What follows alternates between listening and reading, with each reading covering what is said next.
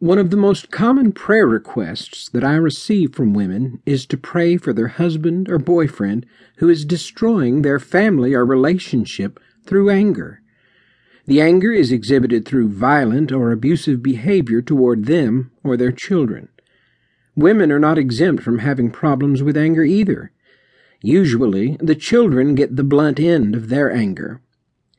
Anger is often exhibited in a passive-aggressive type of behavior. Individuals may hold their anger inside until it becomes so great that they can't control it any longer. Then they explode. Sometimes the anger is turned inward, and the result is suicidal thoughts.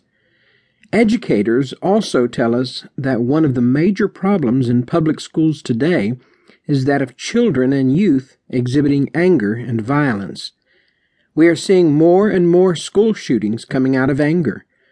Parents often exclaim, "My child is out of control and I don't know what to do with him." So where does all this anger come from?